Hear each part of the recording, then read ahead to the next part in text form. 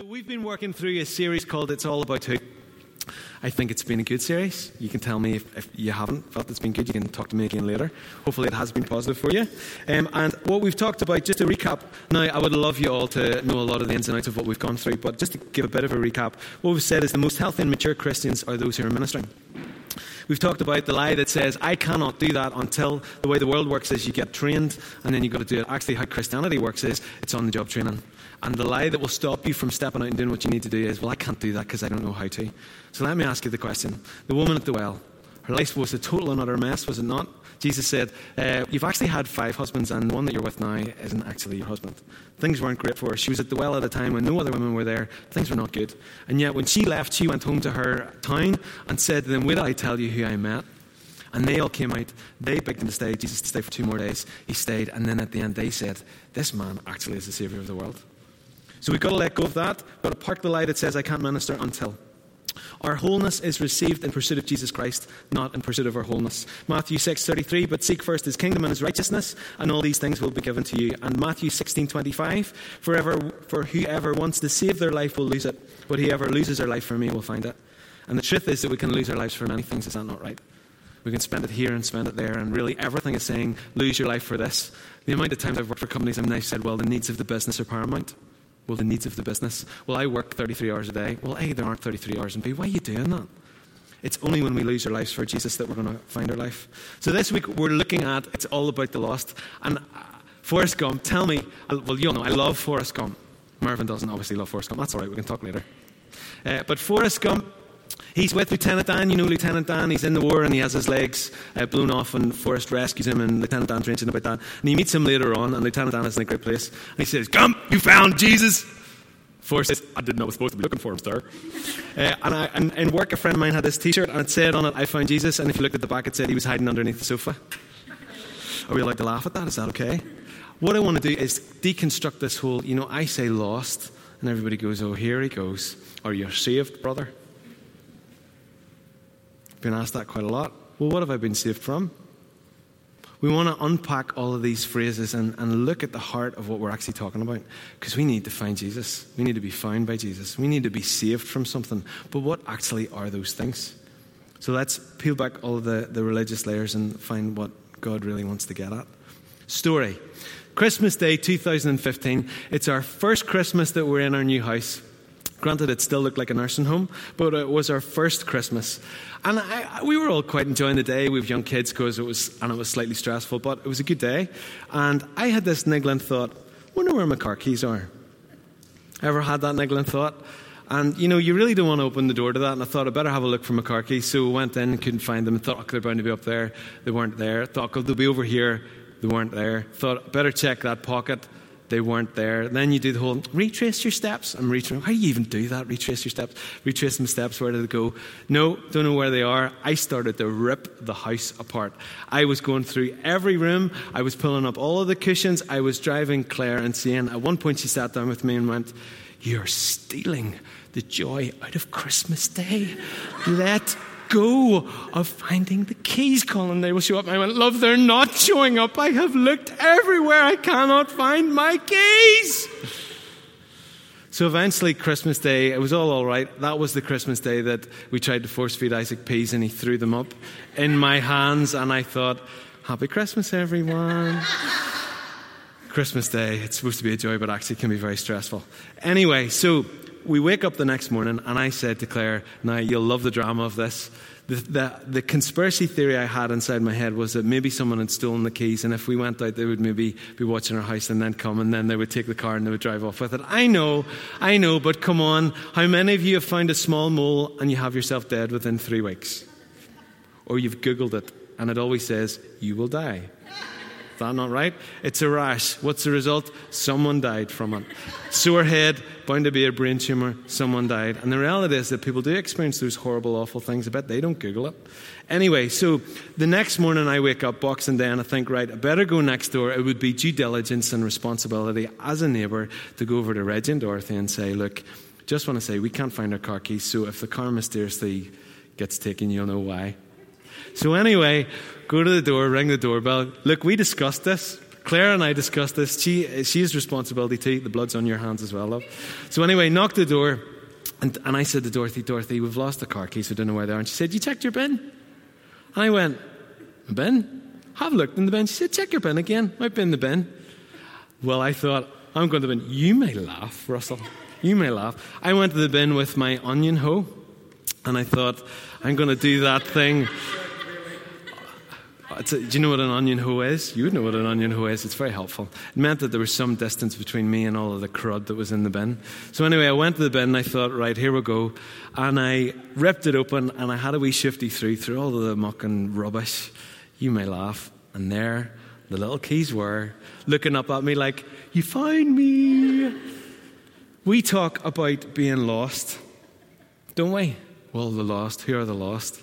But you see, after I found those keys, I wanted to tell everybody. In fact, everybody that I talked to, I said, wait till you hear this. And Claire's daddy probably went, only you, son. Only you would go to the next door neighbour and they would say, look in your bin, and there it is. Only you, son. Let me read this to you. The parable of the lost sheep. Then Jesus told them this parable. Suppose one of you has 100 sheep and loses one of them. Doesn't he leave the 99 in the open country and go after the lost sheep until he finds it? And when he finds it, he joyfully puts it on his shoulders and goes home. Then he calls his friends. Little did we know they had mobile coverage. And neighbours together and says, rejoice with me, I have found my lost sheep. I tell you that in the same way, there will be more rejoicing in heaven over one sinner who repents than over 99 righteous persons who do not need to repent. The parable of the lost coin. Or suppose a woman or a man has 10 silver coins or 2 sets of car keys and loses one. Doesn't she light a lamp, sweep the house, and search carefully until she finds it? And when she finds it, she calls her friends and neighbours together and says, rejoice with me, I have found my lost coin. In the same way, I tell you, there is rejoicing in the presence of the angels of God over one sinner who repents. And the prodigal son, I'll just give you the last line. Bring the fattened calf, the father says. Let us feast and celebrate, for this son of mine was dead and is alive. He was lost and is found. So we began to celebrate. And do you know, when I started to read this in preparation for today, to be honest, I read a bit about the rejoicing and the celebrating and thought, yeah, we all know that happens. But in some ways you imagine like one angel pulls a potty popper and then they move on. But when I thought about that story about the car keys, I was overjoyed. I had lost just car keys. But I was overjoyed. I couldn't stop talking about it. And 2 years later, I'm talking to you about it.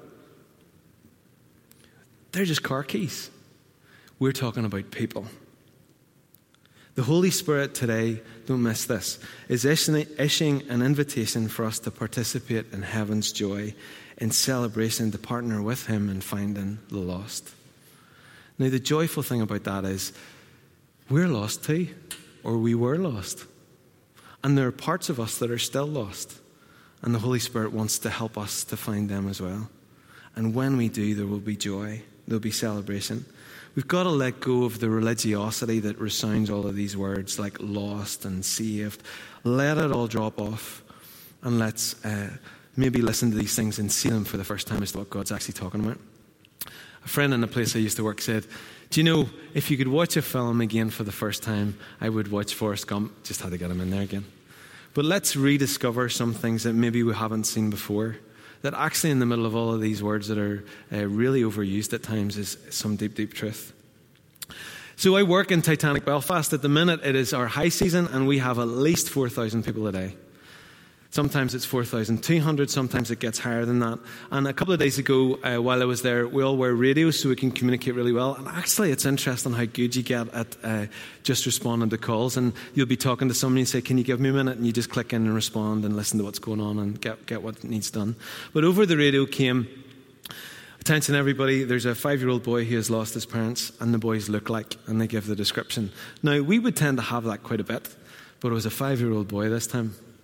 My son's 5 years old. I was catapulted into understanding how he would feel and understanding how I would feel.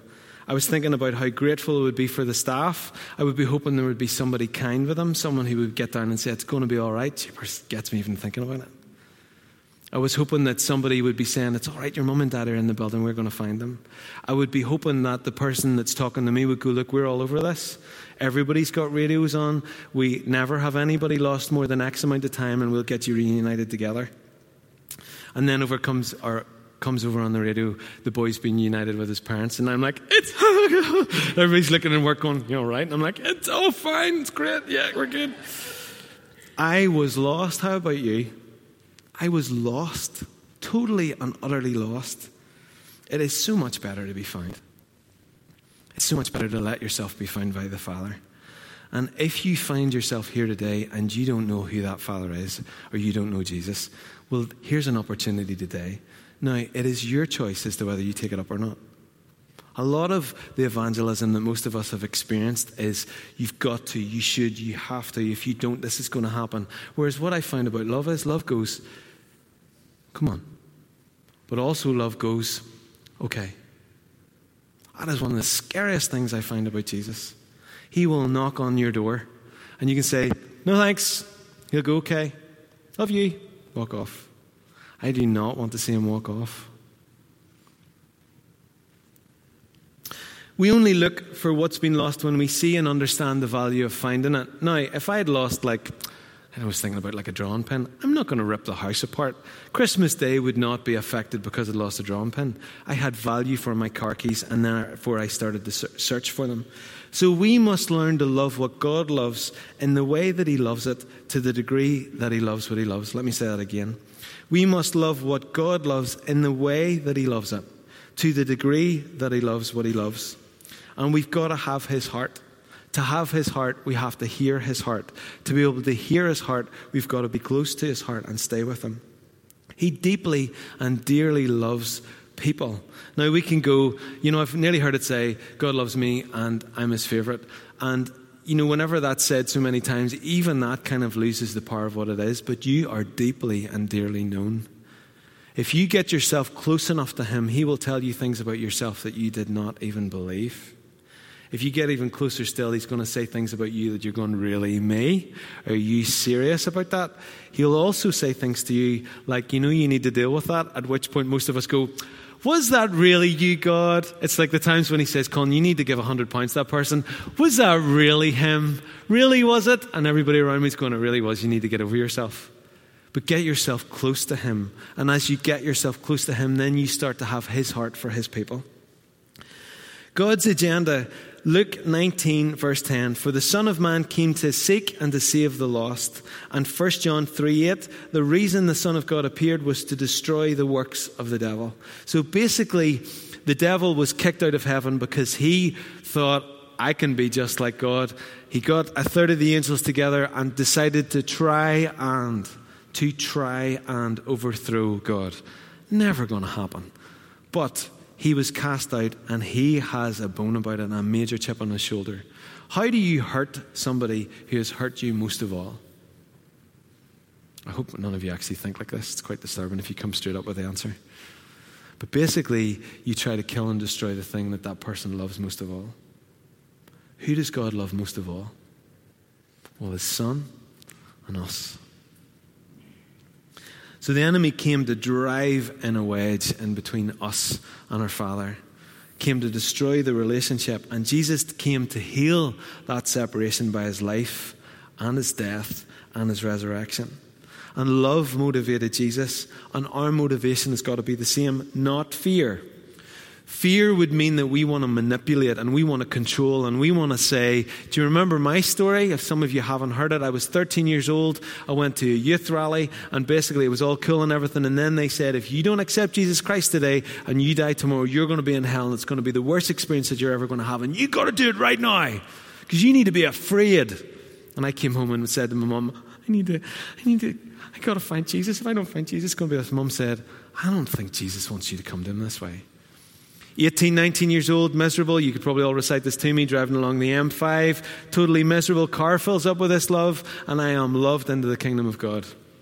And at that point, I think, I'd really like to follow this God who loves me. He didn't even have to ask me if I wanted to. Because I was loved, I wanted to.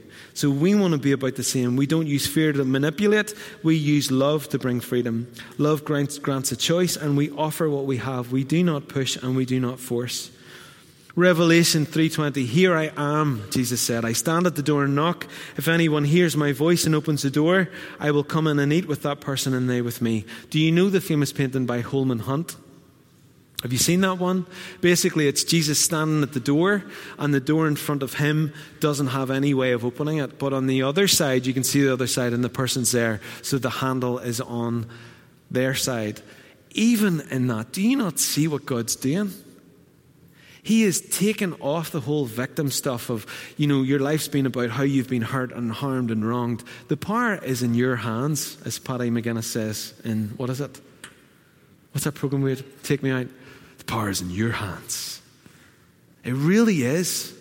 You've got a choice to make today. Your choice is to either to say, do you know what? I'd like to find out more about this Jesus. Or, if you already know him, okay, Jesus, what do you want to do with me now? See that area, see that door that I really don't want you to go into? Let me open that door and please come on in. If there are areas in your life where you're going, I can't seem to get over that. Oh, I just don't know how to do this. I don't know how to sort that. Open the door and let him in. If you're scared about that, join the club. You think it's discipleship malarkey's easy? It is not. It hurts. It's painful. It sucks at times. It's difficult. You want to give up. You cannot be bothered doing that thing. You drag your soul man along, kicking and screaming. And then you get these beautiful moments where you go, my goodness, I do not actually struggle with that thing that I struggled with before. You find that after you keep going and you don't give up, that there's actually fruit and there's actually a reward. The power is in your hands. You choose. You get to choose how far you go with him. You get to choose whether you open the door. So I'm standing in work, and I'm with a 17-year-old worker. He's a great guy. He works really, really hard. And this other guy comes and we're just having a chat where we're waiting for everybody to exit the gallery. And somehow we get onto the topic of marriage. And this guy starts talking about marriage with quite a lot of bitterness and just hurt and all sorts of stuff. And then he uncovers that actually he's going through a divorce. She says how awful it is and it's terrible and all of this. And I just stood and listened. Because I'm long past trying to convince anybody to think how I think. I just thought this guy needs to obviously talk us out. And I'm thinking of the other guy. I'm thinking, well, he's 17. Maybe I'll get an opportunity to talk to him a wee bit later and give him my perspective. Anyway, the guy who's really telling us about all the pain that he has goes, so where's your argument? Well, where's your argument for marriage then? I went, well, I'm not here to try and convince you of anything. And I was standing going, what? So actually my silence is causing you to go, please encourage me. When we are sharing Jesus Christ with people, we don't have to. Let me set you free from the you shoulds. Be yourself. God is not standing there afterwards going, bad child. You should have shared Jesus with that person. That person needs Jesus. Maybe all they needed was for you to be kind to them. Maybe all they needed was a cup of coffee. Maybe, there will be a scenario when somebody says, look, there's something different about you. What is it? And at that point you have to go, right, well, actually, here's a bit of my story. Let me tell you a little bit about where I've been. But we need to feel free to offer the love that we've received from him to other people and just be ourselves. Searching to find what's been lost costs. But in Matthew 7:7, Jesus says, seek and you will find. Searching for who and what's been lost in others may cost you absolutely everything. But remember, I said it earlier today, Matthew 16:25, for whoever wants to save their life will lose it, but whoever loses their life for me will find it. And the cost of the search is nothing compared to the prize of the find. The hound of heaven, I think it was Francis Roberts or Francis Thompson coined that phrase. The hound of heaven is always on the hunt for what has been lost. John 10:10, the thief comes only to steal, kill and destroy, but Jesus came that we would have life and life in all its fullness. And Jesus only ever did what he saw the Father doing. And as we live in relationship with God, get to know him. Do you remember I said if you want to have his heart, you've got to stay close to him to hear his heart and see how he does things, see how he thinks about things. Because I'm sure you've found this out, he does not do things the way we do. Sometimes he lets it all fall completely to the ground in a heap and another pile of dust. And out of the dust, like a phoenix, it rises. And you go, my goodness, that's quite incredible. Welcome to how he does things. You want to go higher, you go lower. You want to have more to give away, you give what you have away. You want to find wholeness, you go on the journey of finding that wholeness and ministering to other people. So as you live in relationship with him and get to know him and his ways and what he's up to, you will see, know and understand what the Father is doing, and you'll get to participate in the joy of finding what's been lost. Now, I've got one last story, and then we haven't got that much longer to go. So, since I started my new job, there's an individual that you could just tell that they weren't too happy with my presence there. It wasn't really very good. I'm about 6 months in. Any of you been in work, relationships that aren't good in work can be one of the most stressful things on every aspect of your life, isn't that right? So we had a bit of a difficult time, and to be honest, I was waiting for the time to have opportunity to tackle it. So last Friday we got opportunity to talk. I was gentle but honest. You would have been proud. She wasn't so gentle but very honest, and then became very gentle. I said, look, I want to apologise if I've caused any hurt. And she actually said, look, I want to apologise too. We hurt each other's hearts. In the middle of it all, I really, really heard her pain. I heard her frustration and her hopes.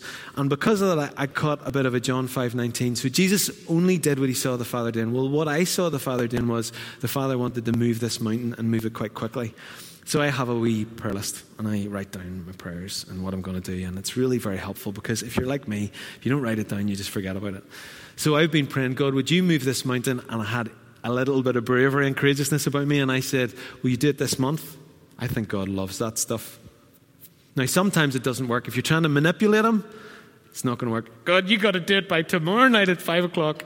And then tomorrow night comes at 5 o'clock. You go, you see, he doesn't exist and he doesn't love me.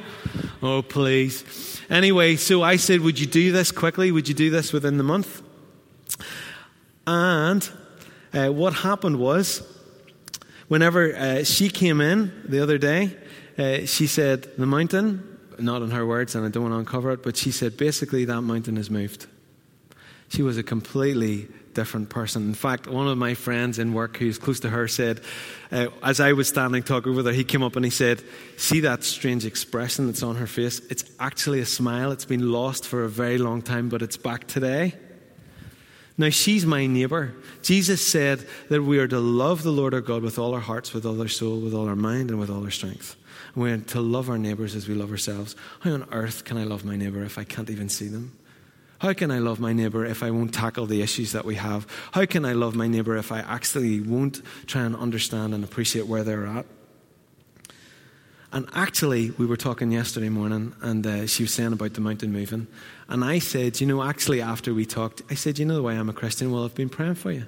And I've been praying that would move quickly. And she said, through all of this, I've actually started praying too. Never expected to have that conversation. And it was the easiest, most rewarding, most wonderful conversation in work I think that I have ever had. And actually, I think that maybe part of me being there is to help her in different things that are going on. Such a joy, and it was so difficult.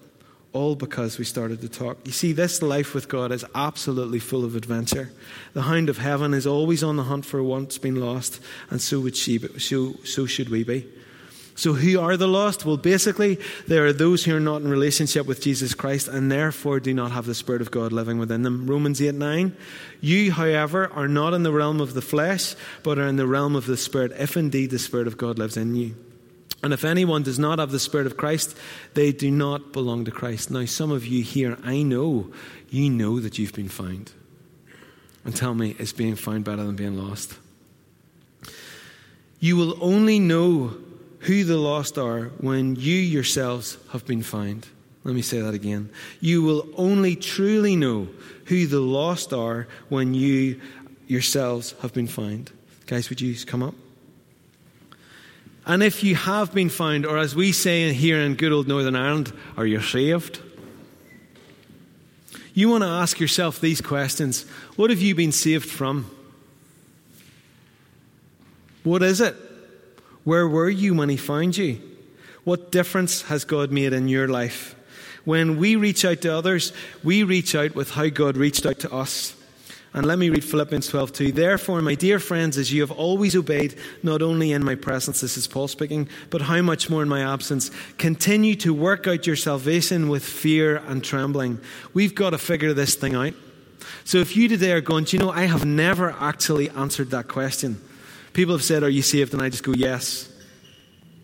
If you don't know what you've been saved from, well, you need to start to figure that out. Because you might go, do you know, I actually haven't been saved from a whole heap. If that's the case, I guarantee you there's a whole heap to be saved from. And you want to start going to God and saying, what do you want to do? Where do I need rescued? You cannot give away what you do not have. Until you know and experience the love of God, you cannot give it away. Therefore, you need to let yourself be loved. Being lost is a state. Being found is a process. So being lost is a state of being found is a process. So let's get involved in this process. It is all about the lost. Can I get you all to stand with me? So here at DCB, a couple of years ago, I was digging into Philip, the disciple Philip. He was from Bethsaida. Bethsaida means the house of the hunt. Philip was on the hunt for Jesus. He found Jesus, and it actually says that Jesus found him. Then he went and he found Nathanael to tell him, look who I found, because his nature was to be on the hunt. This is the house of the hunt. Here we want to be outward looking. We want to be outside focused. We want to be reaching out. We want to be kind, all towards connection with Jesus Christ. So if you're here this morning and you do not know Jesus Christ and what it means to be found by him, let me encourage you to let yourself be found. He is here and he would really like to get some time with you. You may think that's funny. It's a relationship like any other. If you know that that's you, there's going to be opportunity to respond. So when that comes, please come and join us and we'll happily minister to you. So as always, every time that there's a message, there's a call to respond. And we always have questions to help you to respond. If you can't answer yes to any of these questions, but you still want to respond, please come. So do you need to experience the love of God for you so that you can give it away? Do you want to have his heart for his people? And finally, do you want to join the hound of heaven and be on the hunt for what's been lost? If you can answer yes to any of those things, please come and join me now at the front. We're going to worship for a time and then we're going to minister to you. Please come and join me.